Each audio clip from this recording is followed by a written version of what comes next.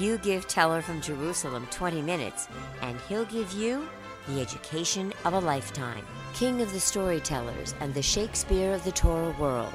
Here is Rabbi Hanoch Teller. Hello out there in podcast land. Welcome to Teller from Jerusalem. I'm your host, Hanoch Teller. Here is my unsolicited interpretation and editorial of what Grand Mufti Husseini perpetrated. He lived in Jerusalem. He was well aware that the Jews had not made a single attack on the Al-Aqsa Mosque and were never planning to do so. But he understood the Muslim mind very well. Muslims do not tolerate any insults upon their shrines, and certainly not upon their holy sites or Muhammad. We all remember how the world went crazy when a Danish cartoonist illustrated a caricature of Muhammad with a bomb in his turban. Muslim groups in Denmark complained, and the issue eventually led to protests around the world, including violent demonstrations and riots in Muslim countries. Islam has a strong tradition of aniconism. It is considered highly blasphemous in most Islamic traditions to visually depict Muhammad. Aniconism is the practice or belief in avoiding or shunning of images of divine beings, prophets, or other respected religious figures. The cartoons of Muhammad insulted Muslims. Danish Muslim organizations objected to the depictions and petitioned the Danish government to take action in response, and filed a judicial complaint against the newspaper, which was dismissed in the courts in January 2006. After the Danish government refused to meet with diplomatic representatives of Muslim countries and would not intervene in the case, a number of Danish imams visited the Middle East in late 2005 to gather support around the issue. They presented 12 cartoons from the Danish newspaper, some of them real and some of them fake, including one where they claimed Muhammad was portrayed as a pig. This last image was proven to be an Associated Press photograph of a pig squealing contest. When they presented this and other falsehoods, when this delegation was presented with the fact that they were representing things which were totally false, their spokesman admitted the goal of the tour had been to stir up hostility. Ladies and gentlemen, this is Haji Amin al-Husseini all over again, making up false claims in the hope that it will lead to riots, violence, and deaths. The issue received prominent media attention in some Muslim-majority countries, leading to protests across the world in late January and early February 2006. Some escalated into violence, resulting in more than 250 reported deaths, and on attacks on Danish and other European diplomatic missions, attacks on churches and on Christians, and a boycott of Denmark.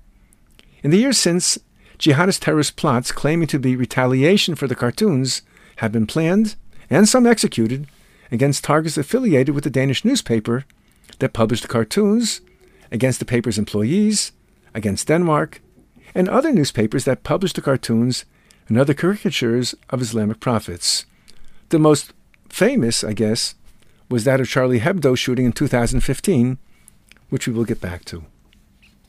As a consequence of the cartoon and the Danish paper, 10 Arab countries rescinded their ambassadors or closed their embassies in Denmark.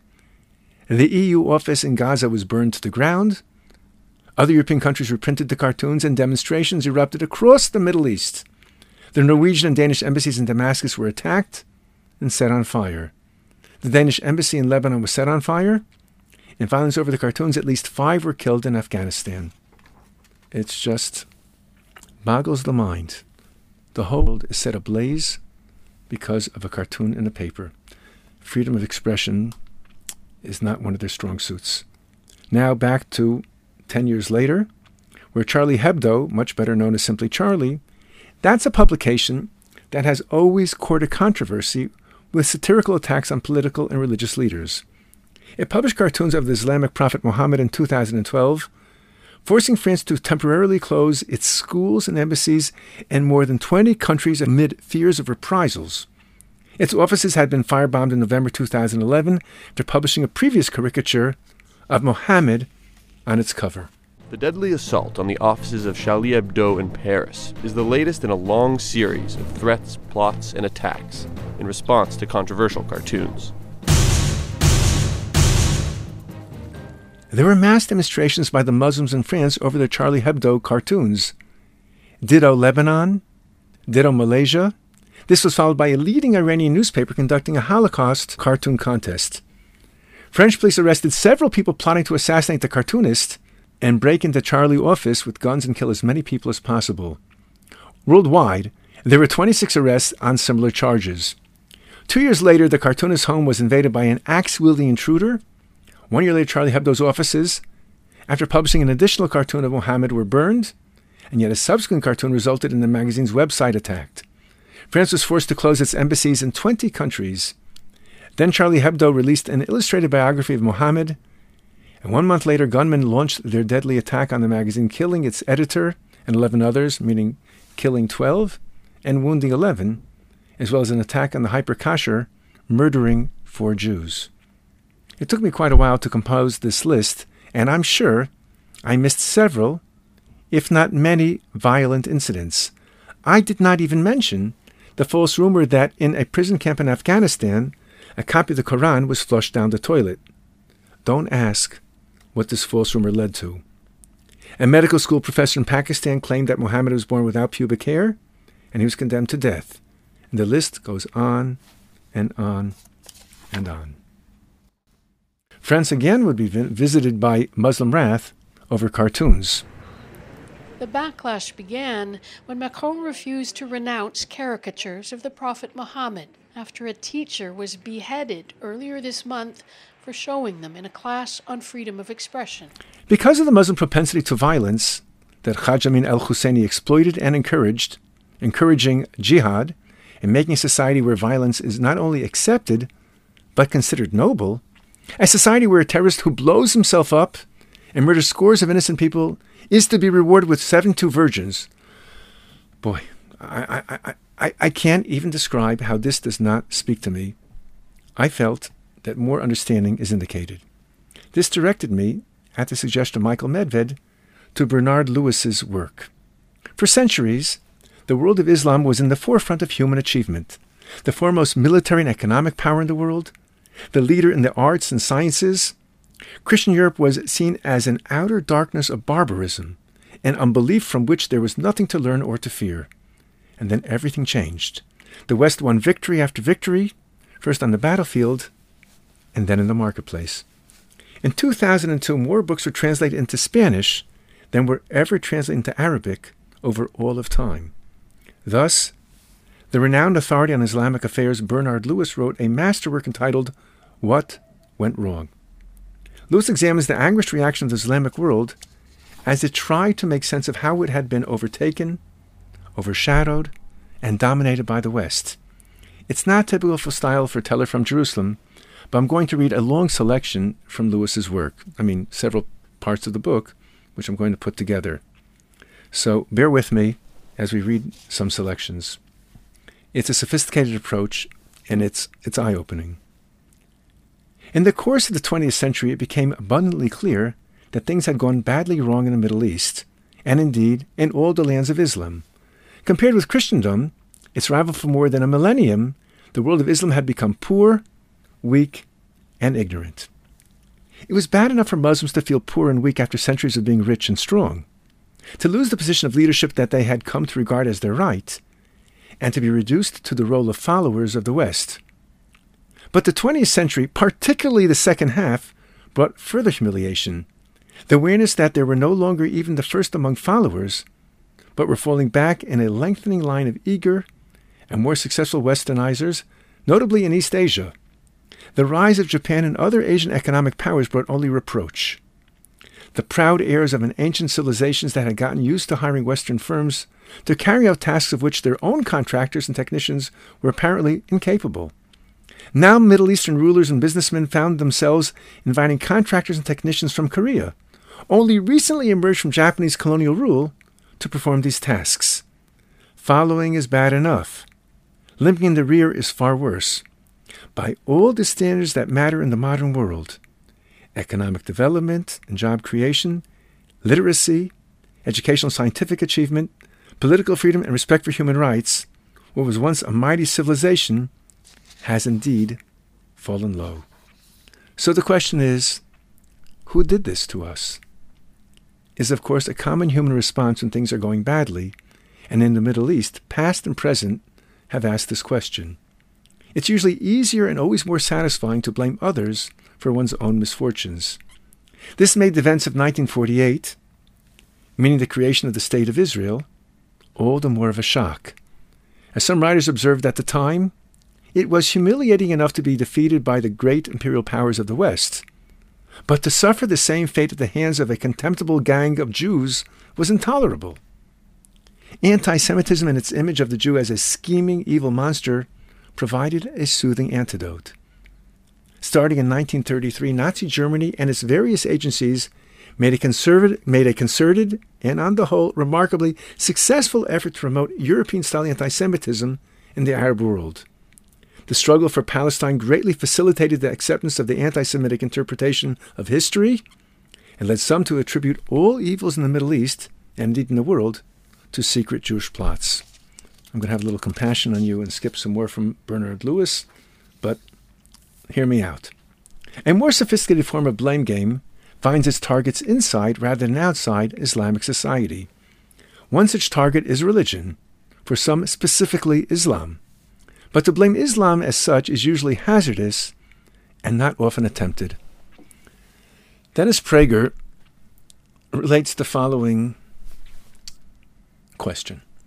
He asks, what would happen, let's say you're a young lady, and one evening you're walking down the road, and as you're walking you see 4 youth coming at you in a dark alley. You notice on closer inspection that they're carrying books in their arms. Now, how are you going to feel when you see these 4 youth coming at you? Obviously, your blood pressure is going to increase. You'll be nervous and scared and consider running away.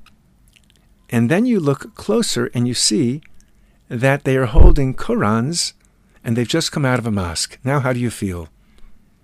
Let's be honest, you feel terrified. Now, let's say you're a young lady walking in the dark, and one evening you're walking down the street, and then coming at you are 4 youth clutching books in their hand. You're about to get nervous, and then you look a little closer and you notice they're clutching Bibles and have just come out of a church from Bible study. Now how do you feel? Relaxed, comfortable, and at ease. It's quite remarkable. We go back to Lewis.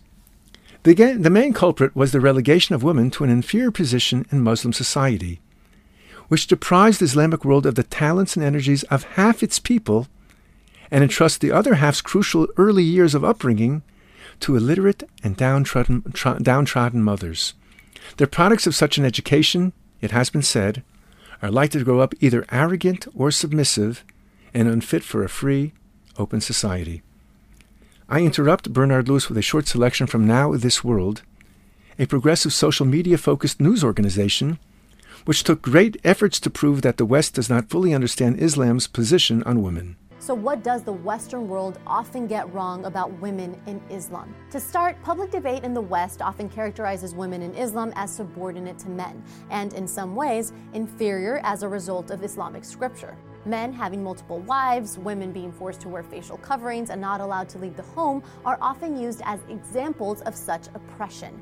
Many believe that Islam's holy book, the Quran, dictates these rules and is thus inseparable from the values of Islam. But this is not quite true. While there are, in fact, Quranic verses which say that men are in charge of women... Now resume and go back to Lewis's What Went Wrong. Several Muslim states that have preserved the Nazi fascist style of dictatorial government and indoctrination through a vast security apparatus, and a single all-powerful party. These regimes have failed every test except survival and have brought none of the promised benefits. If anything, their infrastructures are even more antiquated than those of other Muslim states, their armed forces designed primarily for terror and repression. For the oppressive but ineffectual governments that rule much of the Middle East, finding targets to blame serves a useful, indeed an essential purpose, to explain the poverty they have failed to alleviate and to justify the tyranny they have introduced. They seek to deflect the mounting anger of their unhappy subjects towards other outside targets. To a Western observer, schooled in the theory and practice of Western freedom, it is precisely the lack of freedom of the mind from constraint and indoctrination, to question and inquire and speak, freedom of the economy from corrupt and pervasive mismanagement, freedom of women from male oppression, freedom of citizens from tyranny that underlies so much of the troubles of the Muslim world. If the peoples of the Middle East continue in their present path, the suicide bomber may become a metaphor for the whole region, and there will be no escape from a downward spiral of hate and spite, rage and self-pity, poverty and oppression. You may finally exhale from Bernard Lewis's sophisticated analysis. Thanks for listening to Teller from Jerusalem, where this series takes an intelligent and thought-provoking look at the past in order to acquire a perspective on the present. Spread knowledge by giving us a 5-star review and tell your friends to subscribe. Join us next time for a brand new episode, and be sure to visit tellerfromjerusalem.com where you can find more details about the show and other useful information. Check out the site store, and just by inserting the TFJ code, you'll receive an additional 10% discount off the already very reduced prices of all Hanoch Teller products, books, lectures, and documentaries. And remember, don't forget, you can get Teller from Jerusalem on any podcast platform, or go to tellerfromjerusalem.com.